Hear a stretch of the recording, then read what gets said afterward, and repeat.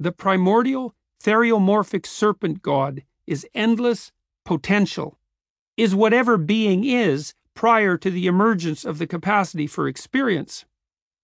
This potential has been represented as the self-devouring dragon, most commonly because this image, portrayed in Figure 29, the Ouroboros, pre-cosmogonic dragon of chaos, aptly symbolizes the union of incommensurate opposites. The Ouroboros is simultaneously representative of two antithetical primordial elements. As a snake, the Ouroboros is a creature of the ground, of matter. As a bird, a winged animal, it is a creature of the air, the sky, spirit. The Ouroboros symbolizes the union of known, associated with spirit, and unknown, associated with matter, explored and unexplored. Symbolizes the juxtaposition of the masculine principles of security, tyranny, and order with the feminine principles of darkness, dissolution, creativity, and chaos. Furthermore, as a snake, the Ouroboros has the capacity to shed its skin, to be reborn. Thus, it also represents the possibility of transformation and stands for the knower who can transform chaos into order and order into chaos. The Ouroboros stands for or comprises everything that is as of yet unencountered prior to its differentiation as a consequence of active exploration and classification. It is the source of all the information that makes up the determinate world of experience and is, simultaneously, the birthplace of the experiencing subject. The Ouroboros is one thing, as everything that has not yet been explored is one thing. It exists everywhere and at all times. It is completely self-contained, completely self-referential. It feeds, fertilizes, and engulfs itself. It unites the beginning and the end, being and becoming, in the endless circle of its existence. It serves as symbol for the ground of reality itself. It is the set of all things that are not yet things, the primal origin and ultimate point of return for every discriminable object and every independent subject. It serves as progenitor of all we know, all that we don't know, and of the spirit that constitutes our capacity to know and not know. It is the mystery that constantly emerges when solutions to old problems cause new problems, is the sea of chaos surrounding man's island of knowledge and the source of that knowledge as well. It is all new experience generated by time, which incessantly works to transform the temporarily predictable once again into the unknown. It has served mankind as the most ubiquitous and potent of primordial gods, as Erich Neumann, Jung's great student, suggests. This is the ancient Egyptian symbol of which it is said, Draco interfecit si ipsum, maritat si ipsum, impregnat si ipsum. It slays, weds, and impregnates itself. It is man and woman, begetting and conceiving, devouring and giving birth, active and passive, above and below, at once. As the heavenly serpent, the Ouroboros was known in ancient Babylon. In later times, in the same area, it was often depicted by the Mandaeans. Its origin is ascribed by Macrobius to the Phoenicians. It is the archetype of the All-One, appearing as Leviathan and as Ion, as Oceanus and also as the primal being that says, I am Alpha and Omega. As the Neph of antiquity, it is the primal snake, the most ancient deity of the prehistoric world. The Ouroboros can be traced in the revelation of St. John and among the Gnostics, as well as among the Roman syncretists. There are pictures of it in the sand paintings of the Navajo Indians and in Giotto. It is found in Egypt, Africa, Mexico, and India, among the gypsies as an amulet, and in the alchemical texts. The Ouroboros is Tiamat, the dragon who inhabits the deep, transformed by Marduk into the world. Apophis, the serpent who nightly devours the sun, and Rahab, the Leviathan, slain by Yahweh in the course of the creation of the cosmos. Canst thou draw out Leviathan with a hook, or his tongue with a cord which thou lettest down? Canst thou put a hook into his nose, or bore his jaw through with a thorn? Will he make many supplications unto thee? Will he speak soft words unto thee? Will he make a covenant with thee? Wilt thou take him for a servant forever? Wilt thou play with him as with a bird, or wilt thou bind him for thy maidens? Shall the companions make a banquet of him? Shall they part him among the merchants? Canst thou fill his skin with barbed irons, or his head with fish spears? Lay thine hand upon him, remember the battle. Do no more. Behold, the hope of him is in vain. Shall not one be cast down even at the sight of him? None is so fierce that dare stir him up. Who then is able to stand before me? Who hath prevented me that I should repay him? Whatsoever is under the whole heaven is mine. I will not conceal his parts, nor his power, nor his comely proportion. Who can discover the face of his garment? Or who can come to him with his double bridle? Who can open the doors of his face? His teeth are terrible round about. His scales are his pride, shut up together as with a close seal. One is so near to another that no air can come between them. They are joined to one another. They stick together that they cannot be sundered. By his neesings a light doth shine, and his eyes are like the eyelids of the morning. Out of his mouth go burning lamps, and sparks of fire leap out. Out of his nostrils goeth smoke, as out of a seething pot or cauldron. His breath kindleth coals, and a flame goeth out of his mouth. In his neck remaineth strength, and sorrow is turned into joy before him. The flakes of his flesh are joined together. They are firm in themselves. They cannot be moved. His heart is as firm as a stone, yea, as hard as a piece of the nether millstone. When he raiseth up himself, the mighty are afraid. By reason of breakings they purify themselves. The sword of him that layeth at him cannot hold, the spear, the dart, nor the habergeon. He esteemeth iron as straw, and brass as rotten wood. The arrow cannot make him flee. Slingstones are turned with him into stubble.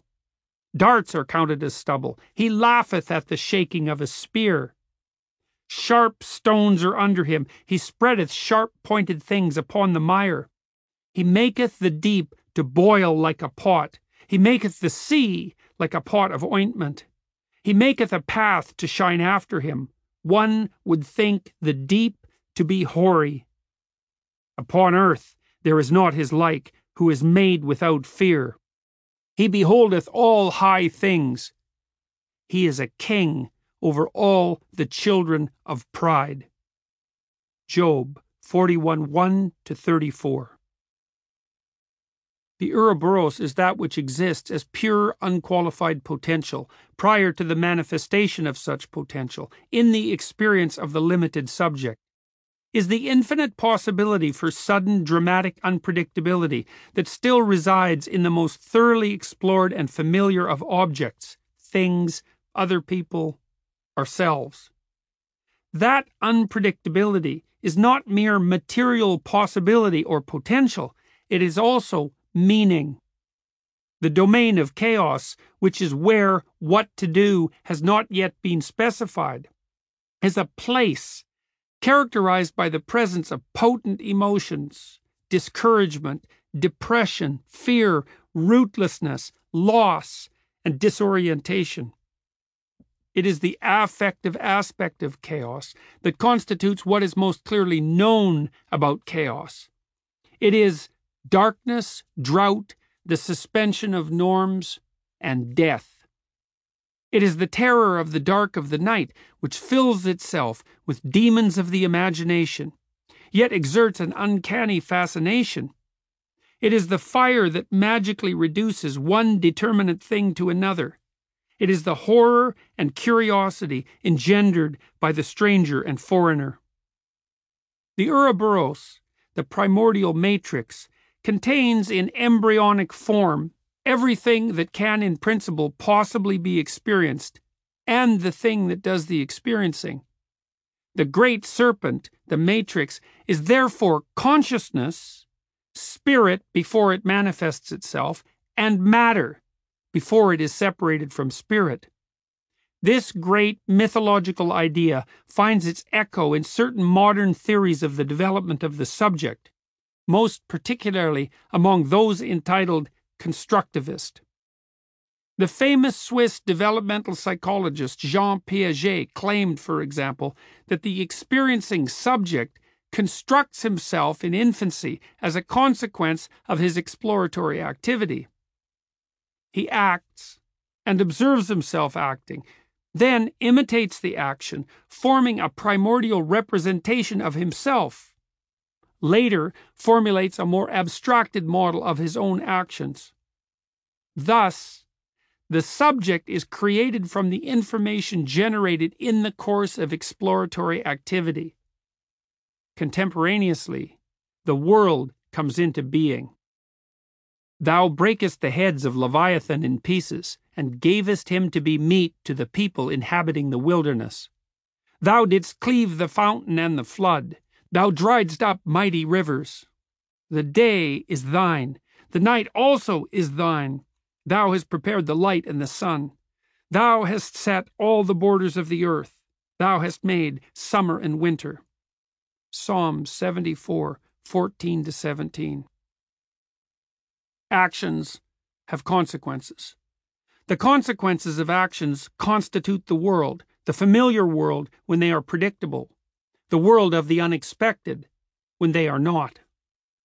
The state of the origin has been represented most abstractly as a circle, the most perfect of geometric forms, or as a sphere, without beginning or end, symmetrical across all axes. Plato, in the Timaeus, described the primary source as the round, there at the beginning. In the Orient, the world and its meaning springs from the encircled interplay and union of the light, spiritual, masculine yang and the dark, material, feminine yin. According to the adepts of medieval alchemy, discernible objects of experience and the subjects who experienced them emerged from the round chaos, which was a spherical container of the primordial element.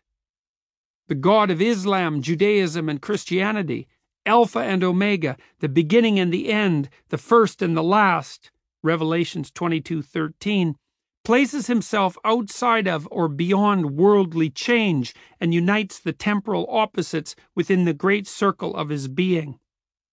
The assimilation of the origin to a circle finds narrative echo in myths describing heaven as the end to which life is or should be devoted, at least from the perspective of the immortal soul.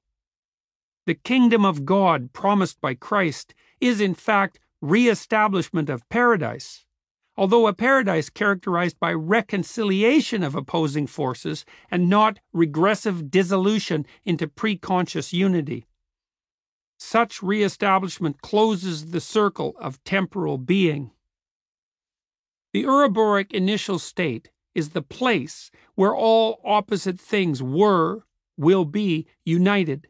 The great self-devouring dragon, whose division into constituent elements constitutes the precondition for experience itself. This initial state is a place free of problems and has a paradisal aspect in consequence. However, the price that must be paid for Ouroboros paradise is being itself. It is not until the original unity of all things is broken up, until the most primordial of gods is murdered, that existence itself springs into being. The emergence of things, however, brings with it the problem of conflict, a problem that must be solved optimally without eliminating the fact of existence itself. The Ouroboros is the unified parent of the known, the Great Father, explored territory and the familiar, and of the unknown, the Great Mother, anomalous information and the unpredictable. It might be regarded as well as the single androgynous grandparent of the hero, son of the night and the day, mediator between the known and unknown, whose being constitutes a necessary precondition for the existence of differentiated things, and who can, therefore, also be regarded as a causa prima. The world parents, earth and sky, emerge when the Ouroboros dragon undergoes a first division. Figure 30, the birth of the world parents, presents the birth of the world in schematic form insofar as it has been conceptualized by the mythic imagination. The chaos that constitutes totality divides itself into what has been explored and what has yet to be explored. From the mythic perspective, this division is equivalent to the emergence of the cosmos, and, therefore, to creation or Genesis itself. One thing is missing, the fact of the explorer, and the nature of his relationship with what is known and what has yet to be known. With the birth of the explorer, with his construction from the interplay between culture and nature, the entire world comes into being. This emergence of experience is portrayed in Figure 31, the constituent elements of the world in dynamic relationship. The knower is simultaneously child of nature and culture, creator of culture as a consequence of his encounter with nature or the unknown world, and the person for whom the unknown is a reality. It is almost impossible to overestimate the degree to which the world parent's schema of categorization colors, or alternatively has been derived from, fundamental human presumption and activity. The world is explored territory, surrounded by mystery. That mystery is experienced as undifferentiated but oft menacing chaos. Everything that occupies such chaos is directly perceived, not abstractly conceptualized, as identical to it, is directly perceived as unknown and anxiety-provoking. The foreigner, therefore, the occupant of the habitation of dragons, Isaiah 34:13, is naturally apprehended as an agent of formless chaos. Iliadus states, one of the outstanding characteristics of traditional societies is the opposition that they assume between their inhabited world and the unknown and indeterminate space that surrounds it. The former is the world, more precisely our world, the cosmos. Everything outside it is no longer a cosmos, but a sort of other world, a foreign, chaotic space, peopled by ghosts, demons, foreigners, who are assimilated to, undistinguished from, more accurately, the demons and the souls of the dead. Everything outside occupies the same categorical space as the dragon of chaos, or the terrible mother. The early Indo-Europeans equated the destruction of enemies in battle to the slaying of Vritra by Indra. The ancient Egyptians regarded the Hyksos, barbarians, as equivalent to Apophis, the serpent who nightly devours the sun. And the archaic Iranians, Zoroastrians, equated the mythic struggle of King Feridun against a foreign usurper, the dragon Azdahak, with the cosmogonic fight of the hero Thraitona against Agi-Dahaka, the primordial serpent of chaos. The enemies of the Old Testament Hebrews also suffer the same fate. They are regarded as equivalent to Rahab or Leviathan, the serpent overcome by Yahweh in his battle to establish the world. Speak and say, Thus saith the Lord God. Behold, I am against thee, Pharaoh, king of Egypt, the great dragon that lieth in the midst of his rivers, which hath said, My river is mine own, and I have made it for myself. Ezekiel 29:3. Also, Nebuchadnezzar the king of Babylon hath devoured me. He hath crushed me. He hath made me an empty vessel. He hath swallowed me up like a dragon. He hath filled his belly with my delicates. He hath cast me out. Jeremiah 51:34. Iliada continues. At first sight, this cleavage in space appears to be due to the opposition between an inhabited and organized, hence cosmicized, territory and the unknown space that extends beyond its frontiers. On one side, there is a cosmos, on the other, a chaos. But we shall see that if every inhabited territory is a cosmos, this is precisely because it was first consecrated, because in one way or another it is the work of the gods, or is in communication with the world of the gods. The world, that is our world, is a universe within which the sacred has already manifested itself, in which, consequently, the breakthrough from plane to plane has become possible and repeatable.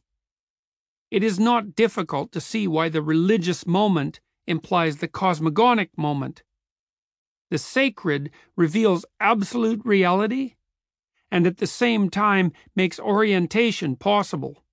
Hence, it founds the world in the sense that it fixes the limits and establishes the order of the world. All this appears very clearly from the Vedic ritual for taking possession of a territory. Possession becomes legally valid through the erection of a fire altar consecrated to Agni. One says that one is installed when one has built a fire altar, and all those who build the fire altar are legally established. By the erection of a fire altar, Agni is made present, and communication with the world of the gods is ensured. The space of the altar becomes a sacred space. But the meaning of the ritual is far more complex, and if we consider all of its ramifications, we shall understand why consecrating a territory is equivalent to making it a cosmos, to cosmicizing it. For in fact, the erection of an altar to Agni is nothing but the reproduction on the microcosmic scale of the creation. The water in which the clay is mixed is assimilated to the primordial water. The clay that forms the base of the altar symbolizes the earth. The lateral walls represent the atmosphere, and so on. And the building of the altar is accompanied by songs that proclaim which cosmic region has just been created. Hence, the erection of a fire altar, which alone validates taking possession of a new territory, is equivalent to a cosmogony. An unknown, foreign, and unoccupied territory, which often means unoccupied by our people, still shares in the fluid and larval modality of chaos. By occupying it, and, above all, by settling in it, man symbolically transforms it into a cosmos through a ritual repetition of the cosmogony. What is to become our world must first be created, and every creation has a paradigmatic model, the creation of the universe by the gods. When the Scandinavian colonists took possession of Iceland and cleared it, they regarded the enterprise neither as an original undertaking nor as human and profane work. For them, their labor was only repetition of a primordial act, the transformation of chaos into cosmos by the divine act of creation.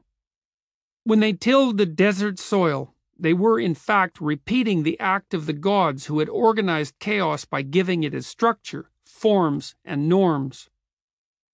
Whether it is a case of clearing uncultivated ground or of conquering and occupying a territory already inhabited by other human beings, ritual taking possession must always repeat the cosmogony.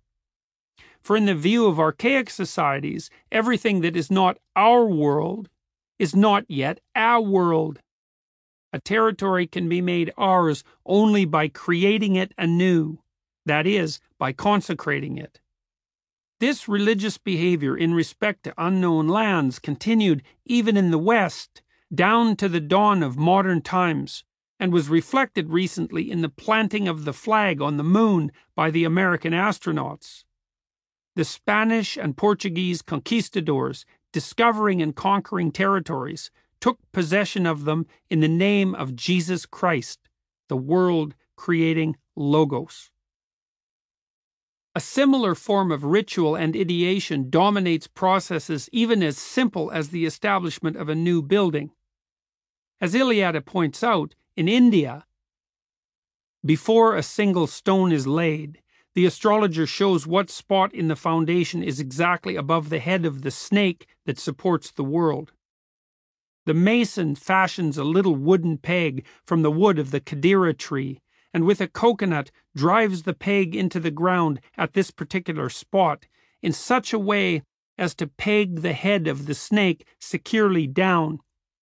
If this snake should ever shake its head really violently, it would shake the world to pieces. A foundation stone is placed above the peg. The cornerstone is thus situated exactly at the center of the world. But the active foundation at the same time repeats the cosmogonic act, for to secure the snake's head, to drive the peg into it, is to imitate the primordial gesture of Soma, or of Indra when the latter smote the serpent in his lair when his thunderbolt cut off his head. Order, explored territory, is constructed out of chaos and exists simultaneously in opposition to that chaos, to the new chaos, more accurately, to the unknown now defined in opposition to explored territory. Everything that is not order, that is, not predictable, not usable, is by default, by definition, chaos. The foreigner, whose behaviors cannot be predicted, who is not kin either by blood or by custom, who is not an inhabitant of the cosmos, whose existence and domain has not been sacralized, is equivalent to chaos, and not merely metaphorically equated with chaos. As such, his appearance means threat, as his action patterns and beliefs have the capacity to upset society itself, to dissolve and flood the world, and to reinstitute the dominion of the Ouroboros. The Great Mother, images of the unknown or unexplored territory. The mother of songs, the mother of our whole seed, bore us in the beginning. She is the mother of all races of men, and the mother of all tribes. She is the mother of the thunder, the mother of the rivers, the mother of trees and of all kinds of things. She is the mother of songs and dances. She is the mother of the older brother stones. She is the mother of the grain and the mother of all things. She is the mother of the younger brother Frenchmen and of the strangers. She is the mother of the dance paraphernalia and of all temples, and the only mother we have. She is the mother of the animals, the only one, and the mother of the Milky Way. It was the mother herself who began to baptize. She gave us the limestone coca dish. She is the mother of the rain, the only one we have. She alone is the mother of all things, she alone. And the mother has left a memory in all the temples. With her sons, the saviors, she left songs and dances as a reminder. Thus the priests, the fathers, and the older brothers have reported. From Erich Neumann. Representation of culture, the known, is simple comparatively. It is second-order abstraction, depiction of that which has already been made subject to order. Representation of culture is encapsulation of that to which behavioral adaptation has previously occurred, of those things or situations whose sensory properties, affective implications, and motivational significances have been and are presently specified.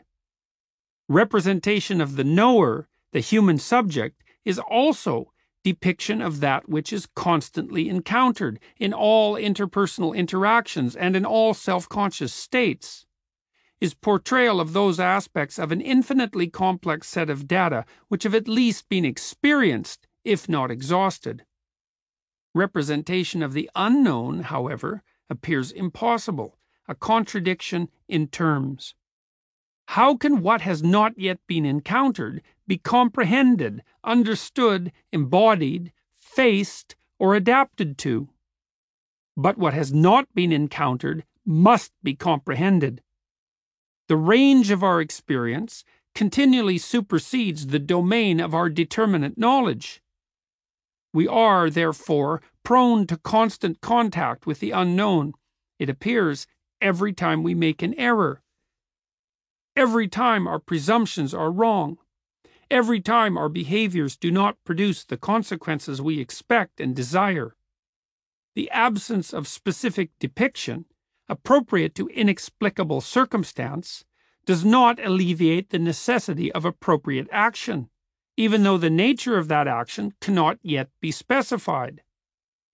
This means that the nature of the unknown, as such, must become represented in order to design action patterns which are broadly suited for response to what cannot yet and cannot eternally be predicted or controlled. We are, in fact, capable of a set of paradoxical abilities. We know what to do when we do not know what to do. We know how to represent what to do when we do not know what to do. Finally, we know how to represent what we have not yet encountered. These adaptive capacities, impossible at first glance, immensely further our capacity to behave successfully in the face of our mysterious experience and to communicate and broaden that capacity. If an error in judgment, interpretation, or behavior occurs, and something unexpected appears, that unexpected thing has identifiable properties. It is dangerous and promising. The danger is potential for punishment, frustration, disappointment, social isolation, physical damage, even death. Every moment of threat, however, is simultaneously a moment of opportunity. The change that upsets the presently predictable and orderly also means potential for advancement into a more promising future. The unexpected is information itself, information necessary for the constant expansion of adaptive competence. Such information comes packaged in danger and promise. To gain the information promised, the danger must be overcome. This process of necessary eternal overcoming constantly constructs and transforms our behavioral repertoires and representational schemas. Everything presently known about the subject and objects of human experience was at one time merely the undifferentiated unknown, which was far more than what yet remained to be discovered about the collectively apprehensible sensory qualities of the world. The unknown may manifest itself in the consensually validatable empirical realm as an aspect of the material world. Likewise, it may appear as new significance where none was evident before. What is known and familiar poses no threat, but offers no possibility beyond that which has been previously determined. The explored thing or situation has been associated with behaviors that render it beneficial in the ideal, or at least irrelevant.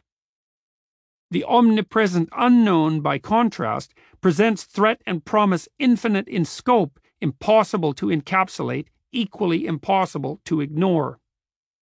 The unknown, unexpected, or unpredictable is the source of all conditional knowledge, and the place that such knowledge returns to, so to speak, when it is no longer useful.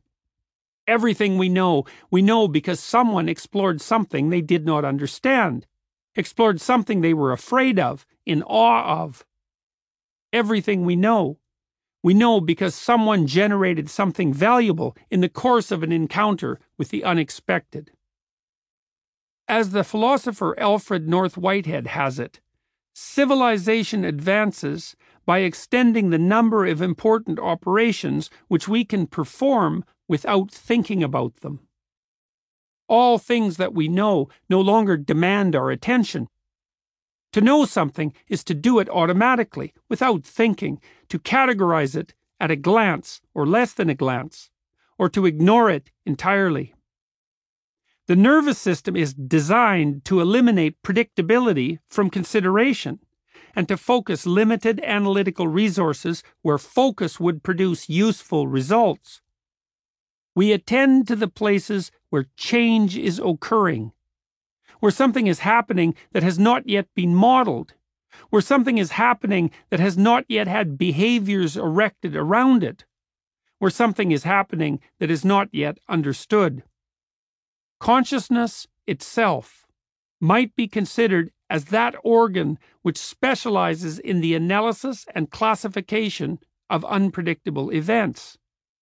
Attention and concentration naturally gravitate to those elements in the experiential field that contain the highest concentration of novelty, or that are the least expected, prior to what might normally be considered higher cognitive processing. The nervous system responds to irregular change and eliminates regularity. There is limited information, positive and negative, in the predictable.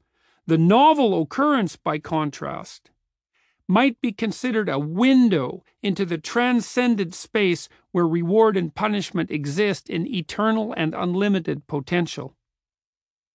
The unknown or unexpected or novel appears when plans go wrong, when behavioral adaptation or interpretive schema fails to produce what is desired or to predict what occurs.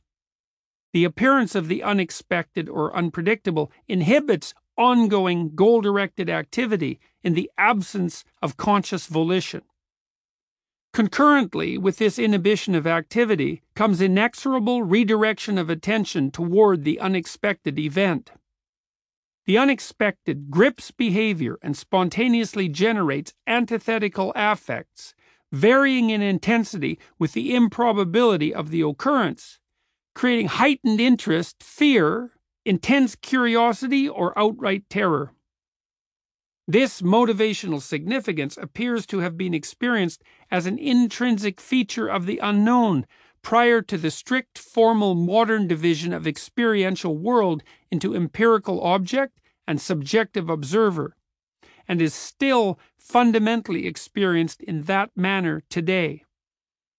Rudolf Otto, in his seminal investigation into the nature of religious experience, described such experience as numinous, involuntarily gripping, indicative of significance beyond the normal and average. The numinous experience has two aspects: mysterium tremendum, which is capacity to invoke trembling and fear, and mysterium fascinans, capacity to powerfully attract, fascinate, and compel. This numinous power, divine import, is extreme affective relevance and concomitant direction of behavior by the unknown object. This power is commonly considered by those subject to it as a manifestation of God, personification of the unknown, and ultimate source of all conditional knowledge, as Otto states. The feeling of it may at times come sweeping like a gentle tide, pervading the mind with a tranquil mood of deepest worship. It may pass over into a more set and lasting attitude of the soul, continuing, as it were, thrillingly vibrant and resonant, until at last it dies away and the soul resumes its profane, non-religious mood of everyday experience. It may burst in sudden eruptions up from the depths of the soul, with spasms and convulsions, or lead to the strangest excitements, to intoxicated frenzy, to transport, and to ecstasy. It has its wild and demonic forms, and can sink to an almost grisly horror and shuddering. It has its crude, barbaric antecedents and early manifestations, and again it may be developed into something beautiful and pure and glorious. It may become the hushed, trembling, and speechless humility of the creature in the presence of whom or what? In the presence of that which is a mystery, inexpressible, and above all creatures. Nothing that is not represented can be said to be understood, not as we normally use that term. Nonetheless, understanding of the unknown, which cannot in theory be represented, is vital to continued survival. Desire to represent the unknown, to capture its essence, is in consequence potent enough to drive the construction of culture, the net that constrains the unknowable source of all things.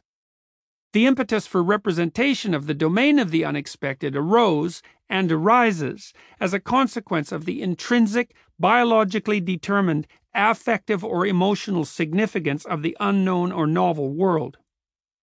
Representations of the unknown constitute attempts to elaborate upon its nature, to illuminate its emotional and motivational significance, to illuminate its being from the pre-scientific or mythic perspective.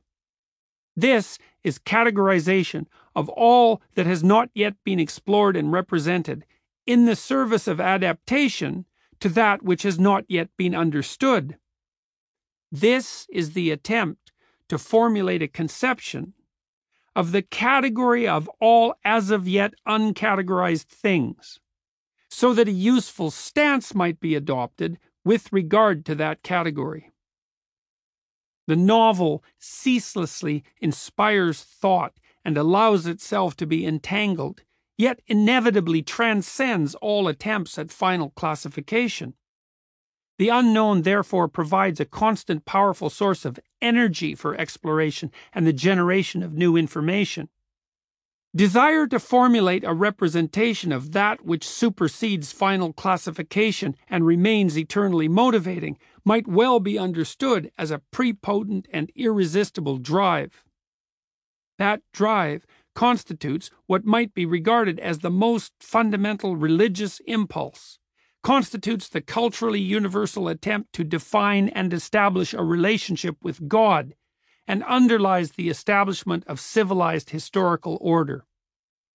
The product of this drive, the culturally constructed complex extant in fantasy, the symbol, composed of communicable representation of all things constantly threatening and promising to man, affects and structures the experience of each individual, yet remains impersonal, distinct, and separate. As Carl Jung states, the living symbol formulates an essential unconscious factor, and the more widespread this factor is, the more general is the effect of the symbol, for it touches a corresponding chord in every psyche. Since, for a given epoch, it is the best possible expression for what is still unknown, it must be the product of the most complex and differentiated minds of that age. But, in order to have an effect at all, it must embrace what is common to a large group of men. This can never be what is most differentiated, the highest attainable, for only a very few attain to that or understand it. The common factor must be something that is still so primitive that its ubiquity cannot be doubted. Only when the symbol embraces that and expresses it in the highest possible form is it of general efficacy. Herein lies the potency of the living social symbol and its redeeming power. This dynamic representation might form part of the subjective experience of a myriad of people, and therefore have its own biologically grounded, culturally determined existence independent of any given person at any given time, even to follow its own intrinsic rules of development, yet fail to exist objectively as the objective is currently understood. Ritualized, dramatic, or mythic representations of the unknown, the domain that emerges when error is committed, appear to have provided the initial material for the most primordial and fundamental aspects of formalized religions. Appreciation of the nature of the unknown as a category developed as a consequence of observation of our inherent response to what we did not expect, manifested as predictable pattern of affect and behavior, fear and curiosity, terror and hope, inhibition of ongoing activity and cautious exploration, habituation and generation of novel and situation-specific appropriate behavioral strategies. Two things are the same from the empirical viewpoint if they share collectively apprehended sensory features. Two things are the same from the metaphoric, dramatic, or mythical perspective, from the perspective of the natural category, if they produce the same subjective state of being, affect or motivation, or have the same functional status, which is implication for behavior. Experiences that share affective tone appear categorizable in single complexes, symbolic in nature, from the standpoint of abstract cognition, appear as products of culture which evolved in the social environment characteristic of ancestral Homo sapiens and later disappeared. Such complexes might play a useful role in the promotion of general adaptive behavior in the face of feared and promising objects, in the absence of detailed exploration-generated information regarding the explicit nature of these objects. These representations might be considered the consequence of first-level representation, of imitation, as Piaget pointed out, and then, later, the consequence of more abstracted second-order representation, of symbolic understanding. Understanding can be reached at the most inclusive, yet primary level, through ritual and mimesis. An unknown phenomenon, gripping but incomprehensible, can yet be represented ritually, can be acted out. Secondary representation of this acting out constitutes the initial form of abstract representation. To understand the lion, for example, or the hunted beast, it is first necessary to become the lion or the hunted beast, to mimic physically, and later to represent the mimicry in imagination. It is in this manner that the son imitates the father, whom he will later become. A child's embodiment of the parent means his incorporation of the knowledge of the parent, at least insofar as that knowledge is action. The child acts out his father, without understanding him, and without understanding the reasons for his acting out. It could be said, metaphorically, that the imitating child is possessed by the spirit of the father, as the father was possessed in his own childhood. The spirit of the father may be conceived in this representational schema as an entity independent of the particular father or the particular son, as something that manifests itself in imagination and in possession of behavior generation after generation in more or less constant and traditional form. Similarly, the unknown, which might be considered object and subject simultaneously, which manifests itself in the perceptible world in affect and which grips behavior, might well be regarded as, or manifest itself in imagination as, a transpersonal entity, or as the result of the actions of a transpersonal entity. The ancestral primordial hunter, terrified by something unknown in the bush, portrays his encounter with what frightened him by acting out the unknown demon when he returns to the village. This acting out is simultaneously embodiment and representation. It is basic level hypothesis regarding the nature of the unknown as such. Alternatively, perhaps, he fashions an image, an idol of the thing, and gives concrete form to what until then is merely behavioral compulsion. The unknown first appears symbolically as an independent personality when it cannot be conceived of in any other fashion, and later appears as if it were a personality, in evidently metaphoric guise. Evidence for the adoption of personality by representational or quasi-representational complexes is plentiful. Such complexes may construct themselves over the course of many centuries as a consequence of the exploratory and creative endeavors of many disparate individuals united within the communicative network of culture. It is in this manner, over vast stretches of time, that the transpersonal domain of the imagination becomes populated with spirits. Jung described the space occupied by such spirits as the pleroma, a Gnostic term. The pleroma might be described as the subjective world of experience in remembrance. The episodic world, perhaps from the perspective of modern memory theory. Although representations apparently collectively apprehensible under certain peculiar circumstances, like those of the Virgin Mary in Yugoslavia prior to the devastating Serbian-Bosnian Muslim War, or those of alien spaceships, UFOs, during the Cold War, also make their home there.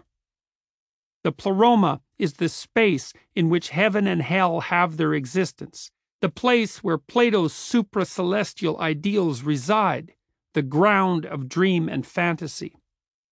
It appears to have a four-dimensional structure like that of objective space-time and of memory, but is characterized by a tremendous vagueness with regards to category and temporality.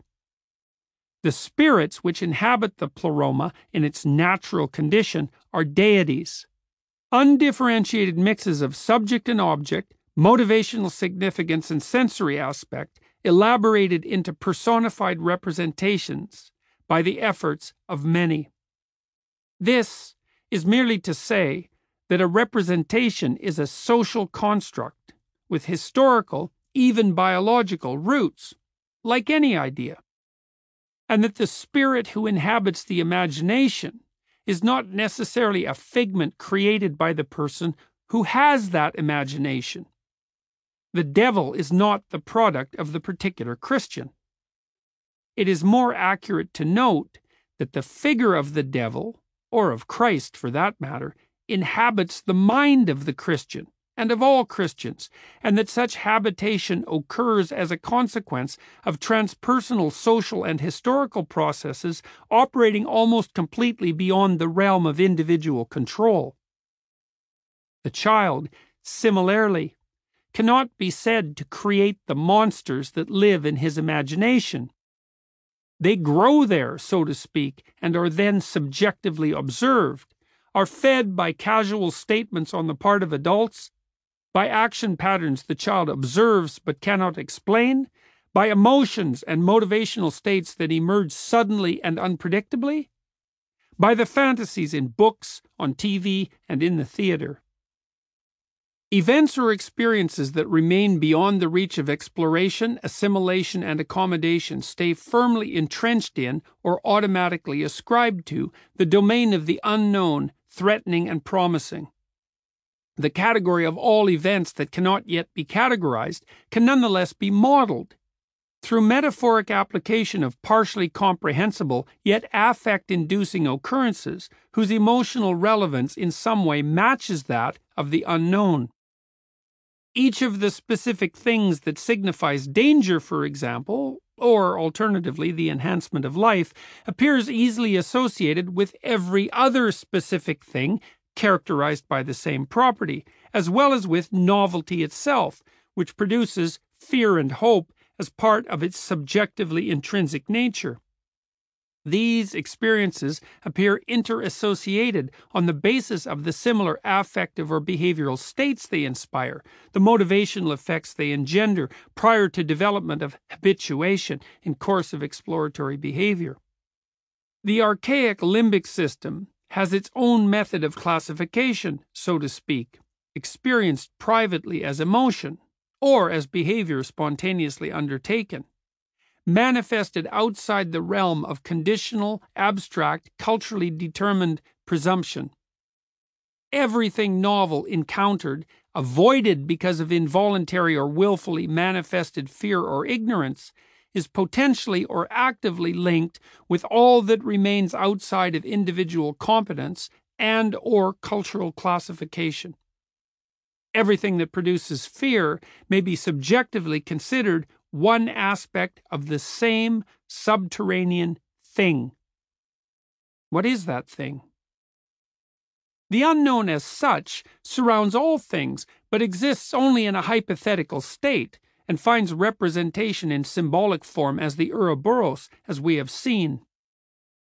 The disintegration or division of the Ouroboros gives rise to all things, including the disorder or unpredictability that is defined in opposition to what has been explored.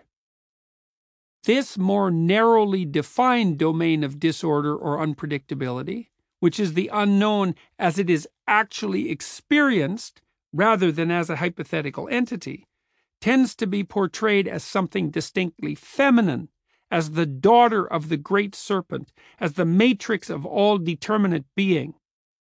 It is useful to regard the Great Mother as the primary agent of the serpent of chaos, as the serpent's representative, so to speak, in the profane domain. The serpent of chaos can be seen lurking behind the Great Mother, as we shall see, and she often adopts reptilian, material, or bird-like spiritual features. This relationship is schematically represented in Figure 32, Novelty, the Great Mother, as daughter of the Ouroboros. In the incarnation depicted, the Great Mother is Venus, goddess of fertility and love. As the winged mother, bird and matter, she is spirit and earth at once. The wings might just as easily be replaced by the icon of a snake, which would tie her figure more closely to the earth and to the idea of transformation.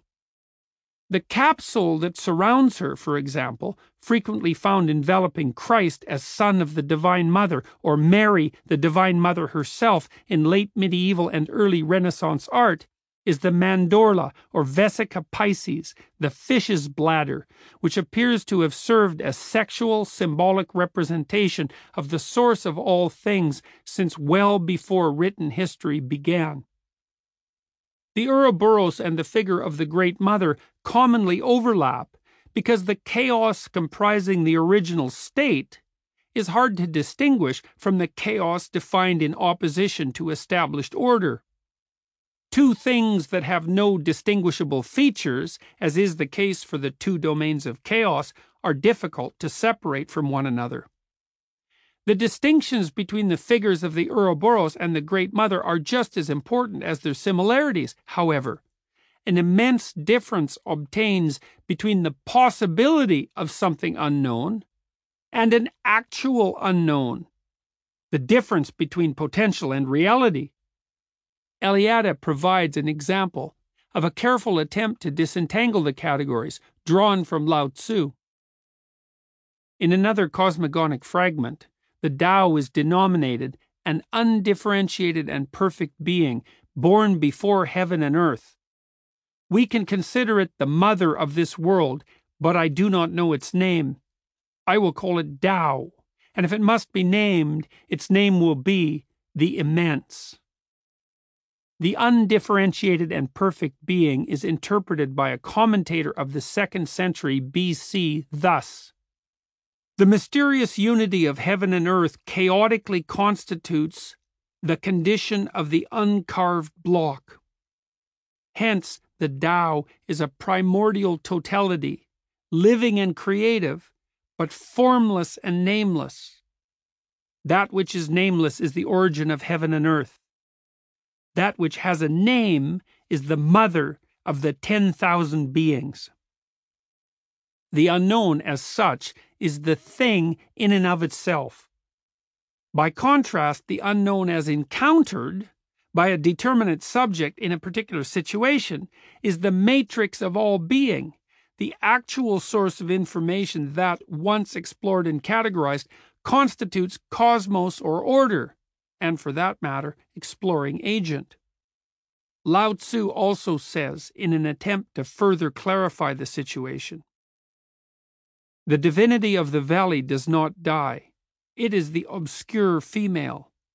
The gate of the obscure female, that is the origin of heaven and earth. The unknown appears to be generally conceptualized or symbolically represented as female, primarily because the female genitalia, hidden, private, unexplored, productive, serve as gateway or portal to the divine unknown world or source of creation, and therefore easily come to stand for that place. Novelty and femininity share analogical or categorical identity from this perspective. Both constitute a window, so to speak, into the world beyond. Woman, insofar as she is subject to natural demands, is not merely a model for nature. She is divine nature in imagination and actuality. She literally embodies the matrix of biological being and provides, as such, an appropriate figure for the metaphoric modeling of the ground of everything. The female body constitutes the border between normal experience and the totality from which all forms emerge. Infants come from mothers. This hypothesis, based upon direct observation, accounts for the provisional source of particular individuals. The origin, per se, partakes of the same essential ineffable nature, partakes of whatever is characteristic of the experienceable mother, and other identifiable points of origin which cannot be described or comprehended so easily, such as the caves where ores grow and mature, or the ground where crops thrive. The matrix of all things is something feminine, like the mothers of experience.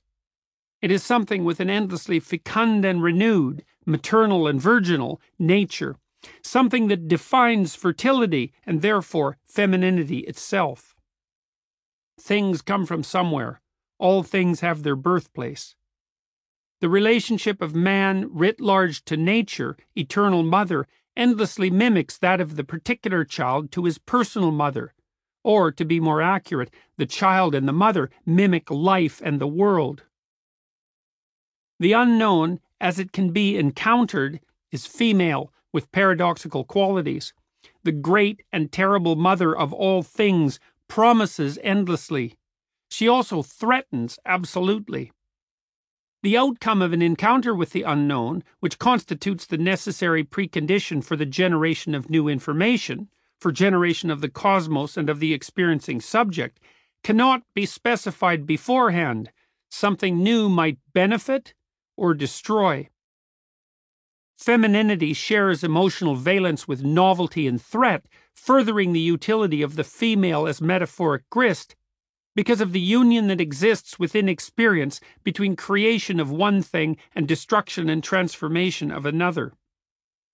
The process of embryogenesis itself requires that blood change form as the fetus thrives on the blood of its mother. The act of birth itself is traumatic, painful, dangerous, and frightening, recapitulating the natural theme of creation, transformation, and destruction. Nourishment is linked integrally with death and terror, even from the beginning, when the metamorphosis of blood into milk transforms the mother into food for the infant. Nature is feminine, in addition, because of the isomorphic relationship that exists between childhood dependency on maternal beneficence and caprice and adult subjugation to biological reality. Human infants are prepared instinctively to establish relationship with the mother and to respond with vitality to manifestation of maternal interest. Every individual's primordial world experience is experience of mother, who is the world itself in initial developmental stages, insofar as the world has any motivational significance whatsoever. Indeed, for individuals who are sufficiently stunted in their psychological development, the world never evolves into anything other beyond mother. Furthermore, the ontogenesis of the individual and the mother-child symbiosis is comparable to the phylogenesis of humanity and the relationship of that humanity with, or its dependence upon, earth and sea. The archetypal infantile situation, which extends back into time prior to the establishment of culture itself, is recapitulated in adulthood with the maternal object of fear and respect, hope, love, and gratitude abstracted into experience itself. The threatening aspects of the Great Mother gather metaphoric representation as chimeras of anxiety-producing places, animals, gestures, expressions, and things. These elements, diverse from the objective perspective, from the standpoint of the proper set, nonetheless unite to produce an image of the ever-present potential danger inherent in anything unpredictable. The Great Mother, unexplored territory, is the dark, the chaos of the night, the insect, ophidian, and reptilian worlds, the damaged body, the mask of anger or terror, the entire panoply of fear-inducing experiences commonly encountered and imagined by Homo sapiens. A dynamic complex of such objects appears as the most subtle and exact representation of the unknown imaginable, something capable simultaneously of characterizing the active bite of the snake, the life of fire, the sting of the scorpion, the trap of the spider, the most suitable embodiment of the manifest desire of nature's vital transformative forces, generative of death, dissolution, destruction, and endless creation. Feared experiences, grounded in the inexplicable, acquire representation in fantasy as fear-producing spirits. These spirits, clothed in particular anxiety-provoking occurrences, give form to aspects of experience that otherwise remain inexplicable, beyond understanding from the perspective of conditional adaptation, action, and abstract thought, but impossible to ignore from the standpoint of affect. The personality of such beings constitutes the embodiment of incomprehensible and often intolerable motivational significance, comprises representation of the ground of violent emotional experience, capable of inducing cognitive and behavioral possession, impossible to incorporate into the domain of normal, culturally established being. Figure 33, the spontaneous personification of unexplored territory, presents one such figure and its process of development in comical form. Equivalent but more serious dynamic representations of this type are deities, gods born of human experience, possessed of quasi-objective transpersonal status, like the Word, manifestations of the unfamiliar, the other, the unknown, and the unpredictable. What can now be calmly described as an archaic symbol or god from the past may also reasonably be considered as the manifestation of a primeval, independent personality, the unified embodiment in ritual or imagination of some set of phenomena united by their affective or functional equivalents. These personalities, deities, have with time lost affective and conceptual relevance as a consequence of the constant expansion of human adaptive capacity and have become broken down into less complex, more determinate aspects of experience. In their original form, however, these representational personalities revealed themselves within the creative compensatory experience of exceptional individuals, beset by their own incomprehensible, although not purely idiosyncratic, personal tragedy. Concrete realization of such manifestation, transformation into an artistic production or potent story, for example, involuntarily seized the attention of peers and inspired a sense of fascination and awe. Centuries-long cultural elaboration of such production gave rise to the elaborated existence of transpersonal beings of transcendent power who inhabited the space defined by the collective imagination of mankind, and who behaved in accordance with the dictates of their own irrational, myth-predicated souls. These representations served as active images, detailing to everyone what was as of yet explicitly unknown, only partially known. They pointed the way toward aspects of experience beyond the grasp of conscious abstract apprehension, but dangerous to ignore.